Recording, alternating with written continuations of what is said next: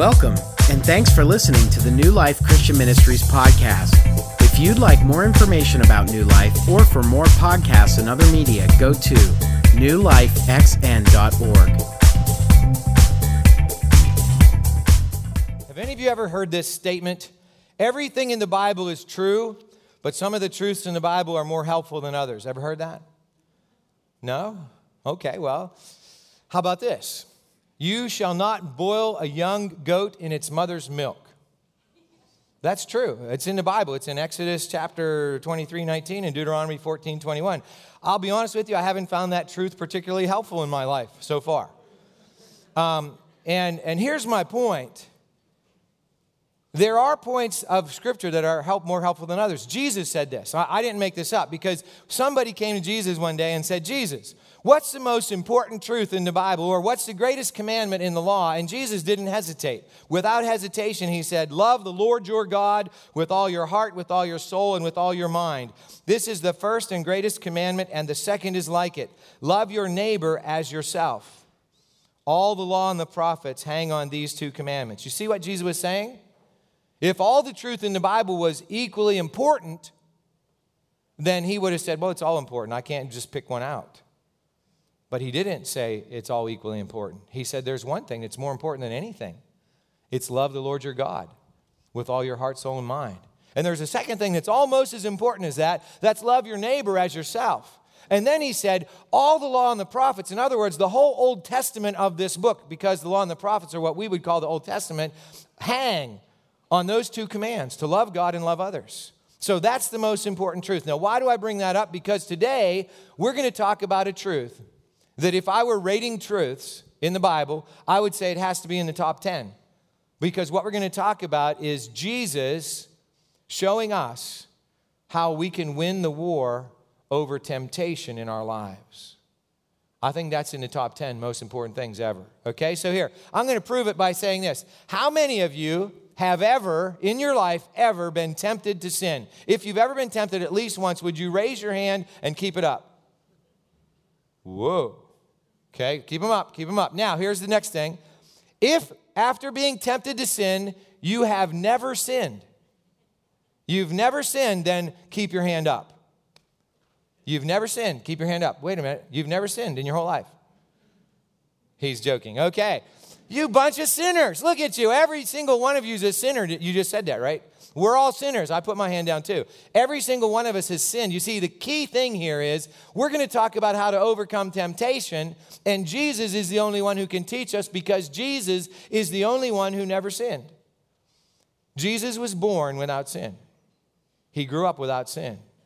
He had brothers and sisters, but he never picked on them, apparently, because I think that's a sin. I mean, I used to punch my brother. I know that was a sin, right? He never did any of that stuff. And then he died on the cross without ever having sinned. And that's a really important thing because Jesus came to rescue sinners. And if you're a sinner, you can't rescue a sinner. Jesus was perfect. He is perfect still. He's the only perfect one. Now, I know some of you think, well, when I came out of, when I was born, I was a cute little one. Well, they're all cute when they come out, right? But let me ask you this question. When they're about 2 years old, okay, do you hear them going around going, it's yours, it's yours? No. It's mine, it's mine. What's mine is mine, and what's yours is mine, right? That's how it works. We are selfish. That's a sin. We are sinners. So, if we want to overcome sin, we have to first deal with temptation, which is a push towards sin, which comes from the devil and it comes from his demons, and actually it comes from inside of our own hearts. So, that's why I think this passage and this that we're going to look at today is so important. But here's the thing. Adam and Eve were the first two people. They were perfect. God created them perfect. They hadn't sinned. There was no sin in the world. And God had told them, basically, all they had to do was follow one rule, and they could stay in the garden forever, and they could be with him forever. It was with him and with each other, and it was perfect. But for some reason, that wasn't good enough. And so they decided to change the rules. They decided what they were going to do was they were going to be in charge. They were going to be boss. They were going to be God, really. And as a result of that, they ended up being cast out of that perfection, and sin entered the world, and sin has had its impact down through the generations. And in fact, it's had such an impact that people don't even know the point of life anymore. It's like if we cleared all the chairs out of this room, and I handed some of you footballs and some of you tennis balls and all of you helmets, and I said, let's play. And you go, well, Chris, what are we playing? How do you score? How do you win? It would be absurd to play a game and there was no rules and there's no point and there's no purpose. And so people make up a purpose for life. Some people say the purpose of life is to get the most stuff. Have you ever heard the one who dies with the most toys wins? I've heard the one who dies with the most toys still dies. Right? Okay? But some people think getting the most stuff is the point of life. Some people think the point of life is having the most power. I'm going to be the most powerful man in the world or woman. Some people think that the purpose of life is just being happy. I'm going to go around with a smile all the time, and then that's the purpose of life. The psychology area of the world tells us that all of life is a battle to seek pleasure and avoid pain. That's what we do. We seek pleasure and we avoid pain. And then along comes this guy named Jesus a couple thousand years ago, and he said, hey, excuse me, I'm the Son of God, and I have the real purpose for life. And in fact, I have the key to a life that he called abundant life. In fact, he gave us a new word, Zoe. It's God life, and God life is putting God first, loving him with all of our heart, soul, mind, and strength, and to love each other. That's the purpose of life. And if we want to live with that purpose, then what we're going to have to do is overcome temptation to do the other things, to be selfish, to be happy all the time at any cost, because it's hard to be happy all the time at any cost. In fact, it's impossible. So we've dedicated 10 weeks here at New Life to figuring out how we can live more like Jesus, because if Jesus is the standard, and if Jesus sets the meaning and purpose of life, then we want to be like him. And so 2 weeks ago, when we started this series, we read a scripture that said, Jesus said this, a student is not greater than his teacher, but it's, when a student's fully trained, he can become like the teacher. So we set the standard. We want to be like Jesus. We can't become better than Jesus, but we could become like Jesus, and that's the goal.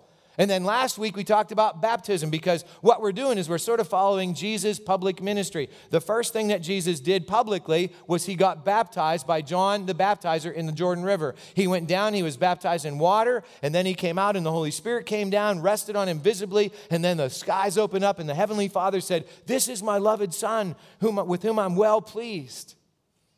And that's where we left it last week. And it's really cool from a pastor standpoint. 11 of you signed up to be water baptized after the services last weekend. That's really cool. In fact, we're going to have baptisms on March 8th and 9th, which is a Saturday and Sunday. We weren't going to have them until later, but we don't want to have like 100 baptisms by the time we have our baptism service. So we're going to have baptisms because you all want to be obedient, and we want to help you do that. So what happened after Jesus was baptized? That's what we're going to talk about today.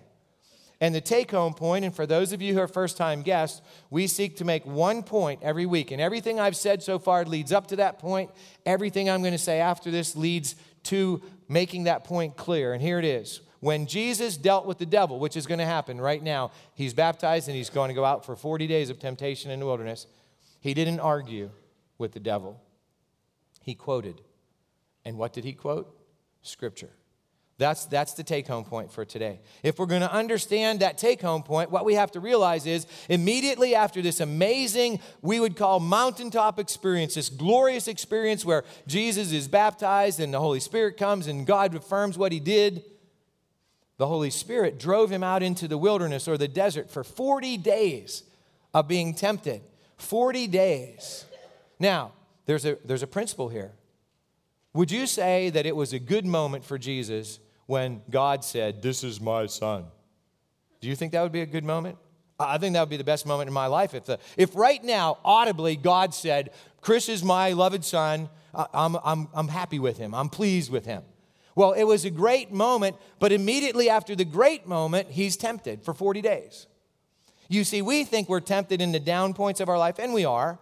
You think we're tempted when we're depressed, and we are. But many times we're more tempted in the good times, in the high points of life. A lot of you came to the marriage retreat that was here Friday and Saturday, and you went away, and as you were going out, I said, what was it like? Oh, it was great, and their renewed sense of love for your husband or your wife, and you're ready for your marriage to be the best it's ever been. I have some news for you. The devil doesn't like that. The devil is going to put some pressure on right now, so be ready for it. Because if we're not ready in the high point, what happens is we fall. And the goal here is to win the war over temptation, not to succumb to it. So before we get to this Matthew 4, which is where we're going to go today, I want to make a distinction between temptation, testing, and trials. What's temptation? Temptation is when the devil or one of his demons or even ourselves prompt us to sin. Being tempted is not sin. In fact, Hebrews 2:18 says this, Jesus was like us in every way, tempted like us in every way, but without sin. Sometimes we're tempted and we think, nobody ever has gone through what I've gone through. It says Jesus was tempted in everything. If you've been tempted to do something sinful, Jesus was too. The difference is Jesus didn't sin, so it's not a sin to be tempted. Now, what's a test? A test comes from God. James, the book of James, which James was Jesus' brother, and he wrote that God never tempts us. He's never tempted, and he doesn't tempt us. But sometimes God tests us to prove our faith, to strengthen our faith, to deepen our faith. Probably the most extreme test I've ever heard of was when Abraham was tested to sacrifice his only son. I mean, that would be a major test, and he passed the test. Some of our tests are going to be little simple tests. We find a $20 bill on the floor right by the offering box, and we go, wow, man, I'd like to go out to lunch today. But somebody probably wanted that to go in the offering box. Now, that could be a temptation and a test, couldn't it? You see, because that could have been from God to prove our faith, or it could have been from the devil to get us to put stuff before. But so test, temptation, they seem similar, and if you always want to be happy, they feel the same. Whether it's a temptation or a test, it feels the same because it's not going to make us happy. That's how you know that it's a test or a temptation, because we're going to struggle. Then a trial. What's a trial? A trial is the result of living in a fallen world. After Adam and Eve sinned, sin just sort of mushroomed. And so we live in a world with disease. Did you know that Adam and Eve had no diseases in the Garden of Eden? Disease came as a result of sin. So cancer is a trial. Disease is a trial. Accidents, those are trials. Losses, those are trials. Natural disasters, those are trials. They're just a result of the fact that the world is not perfect anymore. It never will be until Jesus returns. And so even though we love Jesus, even though we might be spirit-filled people, we're going to experience trials in our life. So temptations, trials, and tests. Those three things happen to every person. Actually, every person, whether we're a believer or not, but only believers can really overcome temptation because it takes the Spirit of God in us to do that. But let's turn to Matthew now, chapter 4, verses 1 to 11. If you have a Bible, you might want to turn to it because there may be some things you want to mark down. If you don't have a Bible, it'll be up on the screen. This is what happened to Jesus after he was baptized and had that glorious moment with his heavenly Father. Then Jesus was led by the Spirit into the wilderness to be tempted there by the devil. For 40 days and 40 nights he fasted and became very hungry. During that time, the devil came and said to him, "If you are the Son of God, tell these stones to become loaves of bread." But Jesus told him, "No, the scriptures say people do not live by bread alone, but by every word that comes from the mouth of God." Then the devil took him to the holy city, Jerusalem, to the highest point of the temple and said, "If you are the Son of God, jump off. For the scriptures say, he will order his angels to protect you, and they will hold you up with their hands so you won't even hurt your foot on a stone." Jesus responded, "The scriptures also say, you must not test the Lord your God." Next, the devil took him to the peak of a very high mountain and showed him the kingdoms of the world and all their glory. "I will give it all to you," he said, "if you will kneel down and worship me." "Get out of here, Satan," Jesus told him, "for the scriptures say, you must worship the Lord your God and serve only him." Then the devil went away, and angels came and took care of Jesus. Let's pray. Heavenly Father, we thank you for this example from Jesus' life that shows us how we can overcome temptation in our lives. I pray that you would use these words of Jesus to impress on our hearts how important it is to use that weapon that you have given us to overcome temptation. And we pray that you will do that in the power of your Spirit. In Jesus' name, amen. So, did you recognize the weapon that Jesus had in the desert? This isn't it.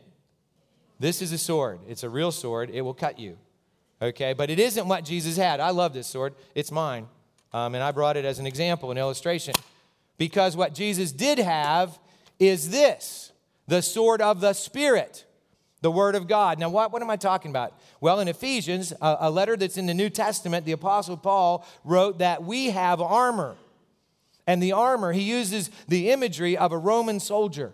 And he says we have a helmet of salvation. It's not a real helmet, just like it's not a real sword, okay? It's a helmet, but it is real. It's a spiritual helmet that protects us. We have the breastplate of righteousness. We have all this armor. And the interesting thing, I never said this in any of those services. This is bonus, okay? If you have the armor on and they're facing the devil can't hurt you.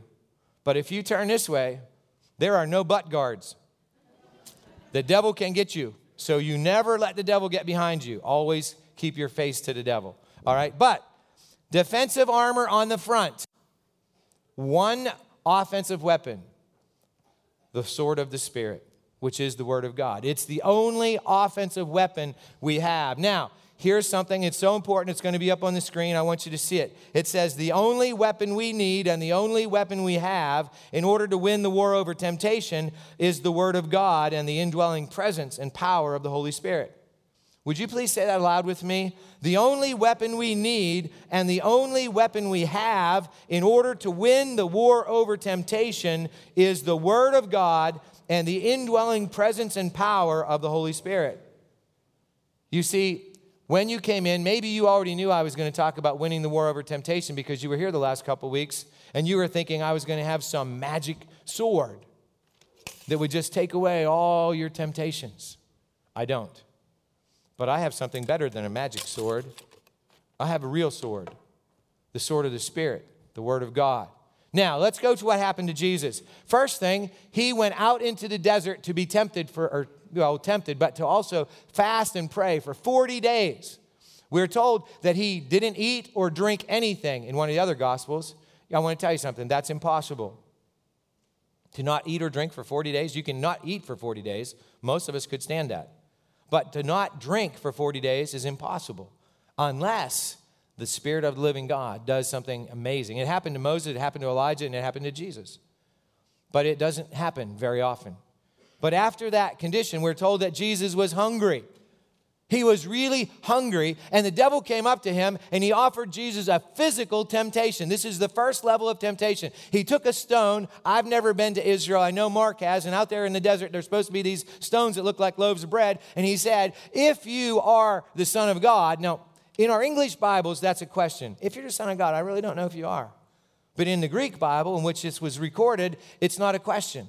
It's a statement. If you're the Son of God, and I know you are, the devil knew that. Then take this stone and turn it into bread. I think you could figure it out even if you didn't have a Greek Bible, because if you're not the Son of God, is it a temptation to turn a stone into bread? It's never been a temptation for me. But if you are the Son of God, then you're hungry, you haven't eaten for 40 days, and the devil says, here, take this stone and turn it into bread. That's a temptation. We don't know that temptation, but we know a lot of physical temptations, don't we? There are a lot of physical temptations. There's all this temptation all the time to ingest stuff into our bodies that we shouldn't put into our bodies. There's all this temptation all the time to take the good gift of sexuality that God gave us and turn it into something that it was never intended to be. There's all this temptation all the time to take good stuff to eat and to eat so much that it becomes bad for us. I mean, we could list dozens and dozens of physical temptations.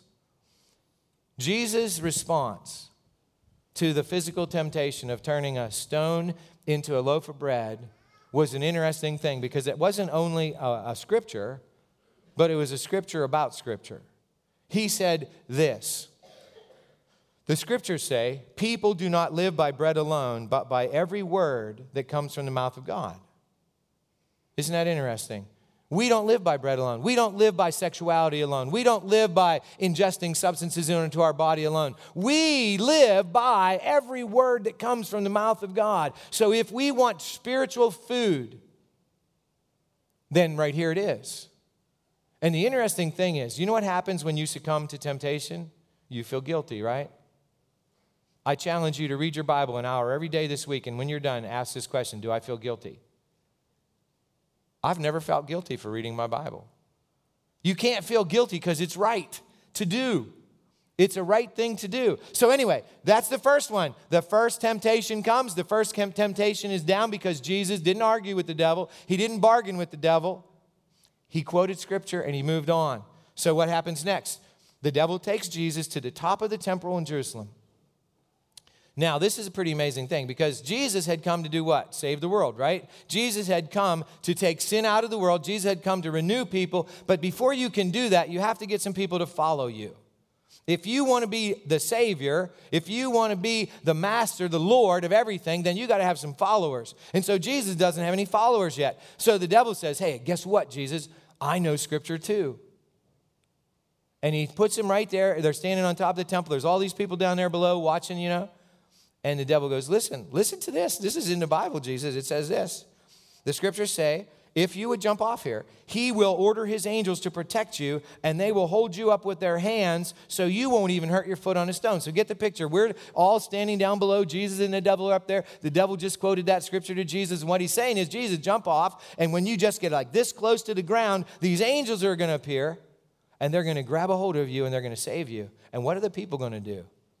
Woo! I mean, let's see that again. I never saw anything like that before, right? We're going to be impressed. We're going to say, you know, we're looking for the Messiah. Could the Messiah do anything better than jump off the building and not be killed? I mean, you expect him to be splattered on the ground, and there he is. These angels are right there. Pretty impressive. And what does Jesus say? Jesus says, you must not test the Lord your God. Now you say, well, Chris, I wasn't tempted. I'll never be tempted to go like to a bridge and jump off and have angels protect me. No, but will you ever be tempted to do this?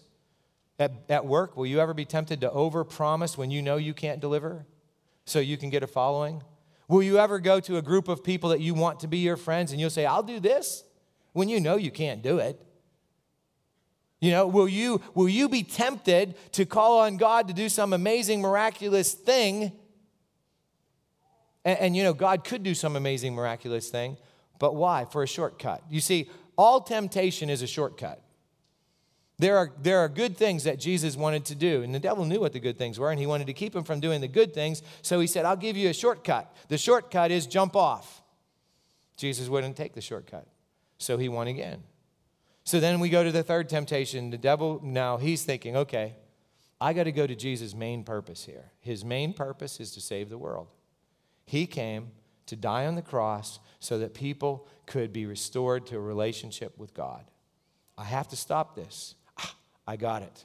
He takes Jesus and he puts him in a high mountain where he could see all these kingdoms of the world. And he says, Jesus, didn't you come to save the world? I'll tell you what, I'll give you a shortcut. If you bow down in front of me today, you won't have to die on the cross. You won't have to experience any of that pain. You won't have to go through all this problem of getting disciples and having them disappoint you. You won't have to have somebody betray you. You won't have to have somebody lie to you. You won't have to have any of that. All you do is you bow down in front of me. It's yours because it's mine, right? You know that. For now, it's mine. And Jesus, he says, get out of here, Satan. Get out of here, Satan. Because the Scriptures say you must worship the Lord your God and serve only him. Now that's one worth remembering. You should put that one in your top 10 of the verses that you remember, because the devil is always going to tempt us to worship something other than God. The main thing he tempts us to worship is the person looking back at us in the mirror when we get up in the morning. We're going to be tempted to worship us. Then we're going to be tempted to worship somebody else, some family member, some person at work, some superstar. We're going to be tempted to worship stuff. We're going to be tempted to worship recognition and power. But the devil knows if we would just bow down to him, we're done.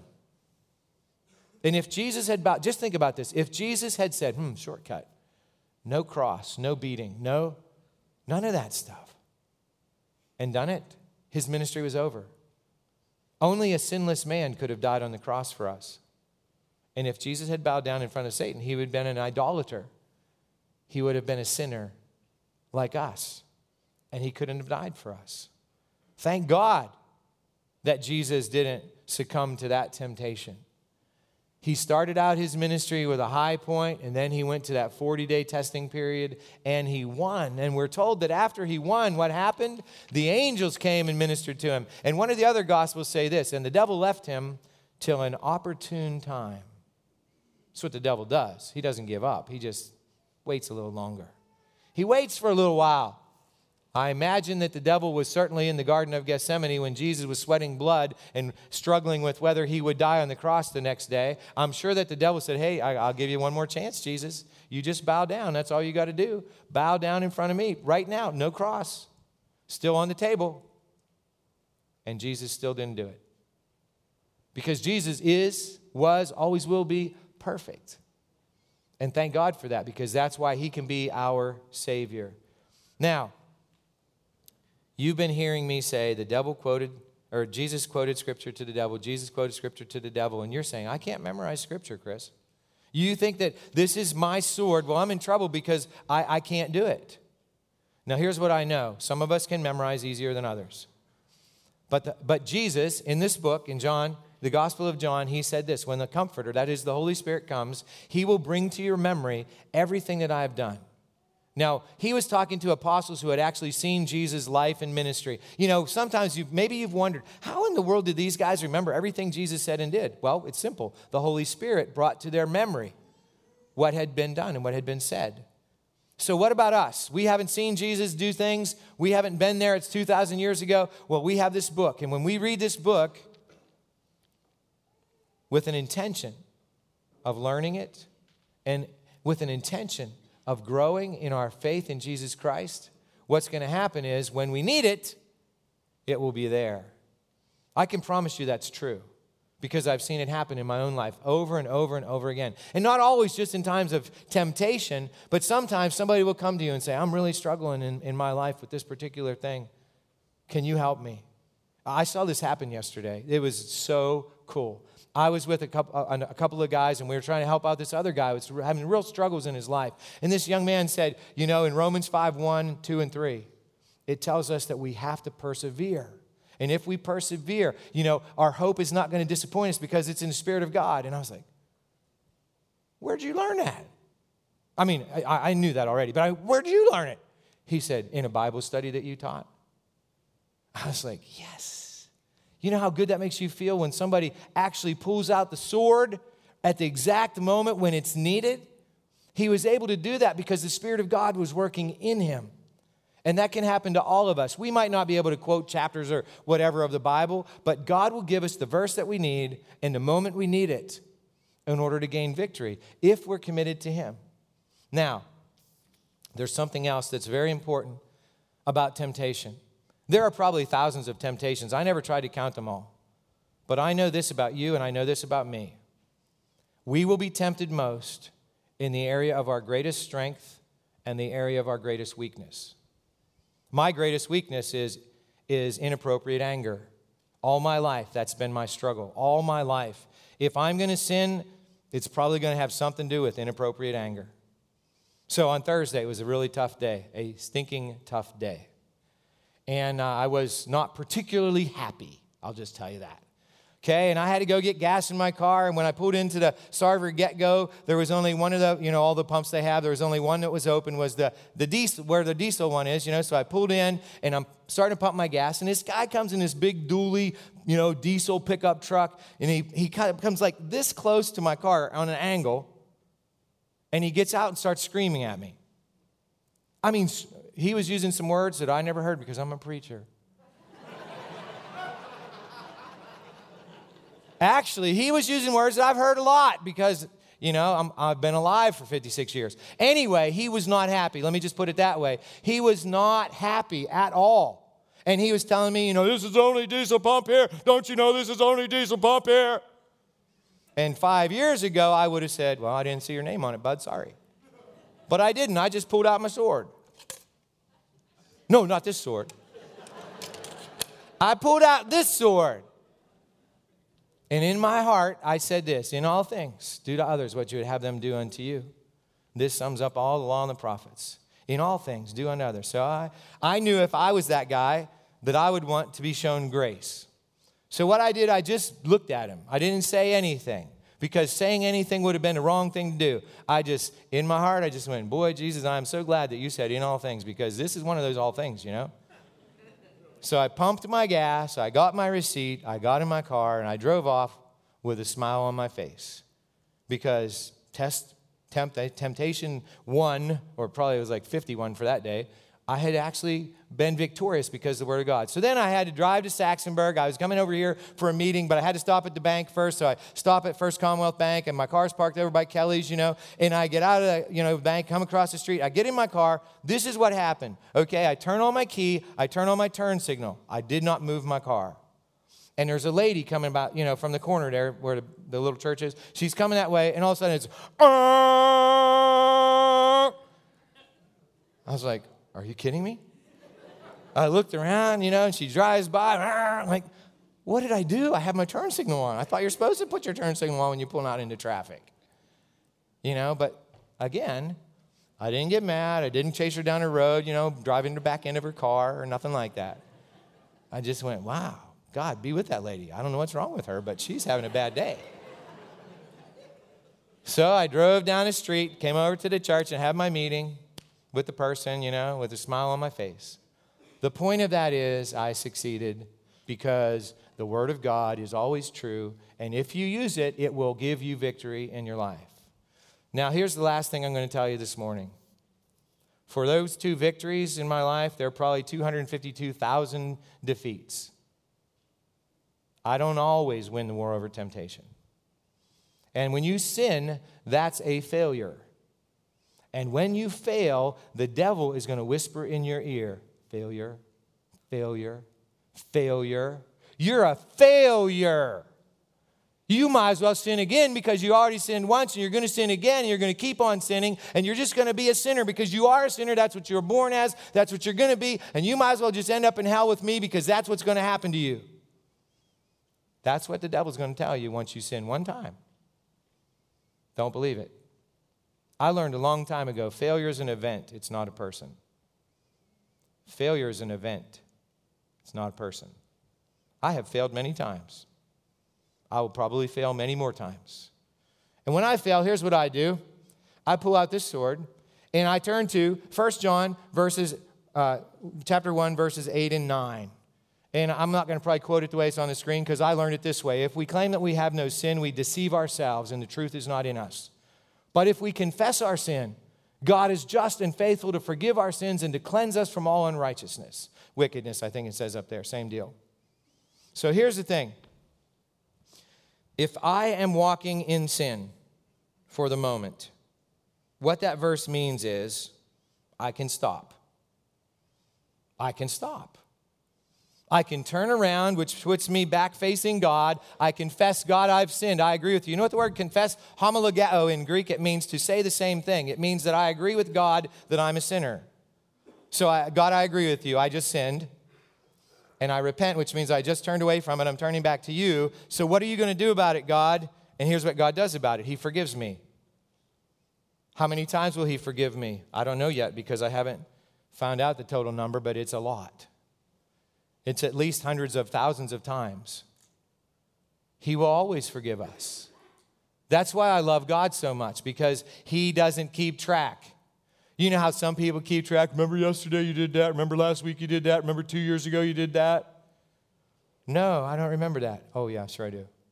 But God doesn't. I mean, if you go to God today and say, God, I'm sorry, I did that sin again, he's going to go, what sin again? I don't remember. Because he chooses not to. If we say we have no sin, and all of you said you were sinners at the beginning of the service, so we're all good. That sounds weird, doesn't it? We're all sinners, so we're good. But we're all good because we admitted we're sinners. If we say we have no sin, what do? We're lying to ourselves, and the truth isn't in us. But if we confess, say the same thing, I'm a sinner. To God, he is just. He is just. He is faithful. He will forgive us all our sins cleanse us from all unrighteousness. That is so important to remember, because today you will either win the war over temptation because you remember the word of God, the sword of the Spirit, and you put it into practice in the power of the Holy Spirit, or you will fail. God prefers that you win. But when you fail and when I fail, we just have to go to His plan, which is to confess, repent, turn around, go back to Him, be restored. And we're just like we never sinned again. That's the process. It's a long process. It's been going on in my life for 44 years and so far, and it isn't perfect yet. But on Thursday, I had 2 wins with some pretty nasty people. Okay? So I'll take the 2 wins. And today, you might have a couple wins. And tomorrow, you might have a couple wins. Every one of them, give the glory to God. Because you know what happens when you have those mountaintop experiences and you take the credit. It's not good. So here's today's commitment. When I am tempted this week, I will turn to God's word for the truth to overcome it. Now, we write these commitments months ahead of time, and when I looked at this one this week, I thought to myself, that's a good one, but it could have been better, because it says, when I'm tempted this week, I'll turn to God's word. The problem with that commitment is, if we wait until we are tempted to turn to God's word, it's too late. You know, unless it's already in there, it's too late. So my suggestion is, let's turn to God's word now. Like, go home and read a little bit, and tomorrow read a little bit more, and read a little bit more every day. And then whenever you're tempted, the word will be in there. And if the word is in there, the sword is ready to be used. Now, some of you may have come in the room today for the first time, and you may not have even been in a church before, or maybe you've been in lots of churches, but you keep hearing me say, if Jesus is Lord, and I said to all these covenanting disciples, who's your Lord and Savior? Jesus Christ. And you might have never said, Jesus Christ is my Savior and Lord. If you never have, then you don't have the power of the Holy Spirit to overcome temptation. So I would encourage you right at this very moment to say, Jesus, I admit that I'm a sinner and I need you. I need you to come into my life and take away the sin, wash it away, make me clean. Become my Lord, which means master, owner. Become my Savior, which means I don't have to face death forever. I can be with you forever. Fill me with your Holy Spirit right now so that I can live in victory. And if you do that, if you did that right now, I'd encourage you on that little connection card that I mentioned earlier, on the very back here, put, I committed my life to Jesus today, and put your name and address and phone number so we can follow up with you and help you, because, you know, following Jesus is indeed a team sport. So let's pray right now and offer our lives to Jesus. Heavenly Father, we thank you for who you are. We thank you for sending Jesus to show us so many things, but especially today we thank you that he showed us how to win that war over temptation in our lives. And right now we do give our lives to you. We pray that you would take them, that you would renew and restore them, that if there's any sin in us, that you would take it away, that you would cleanse us from all unrighteousness, all wickedness. These things we pray in Jesus' name. Amen.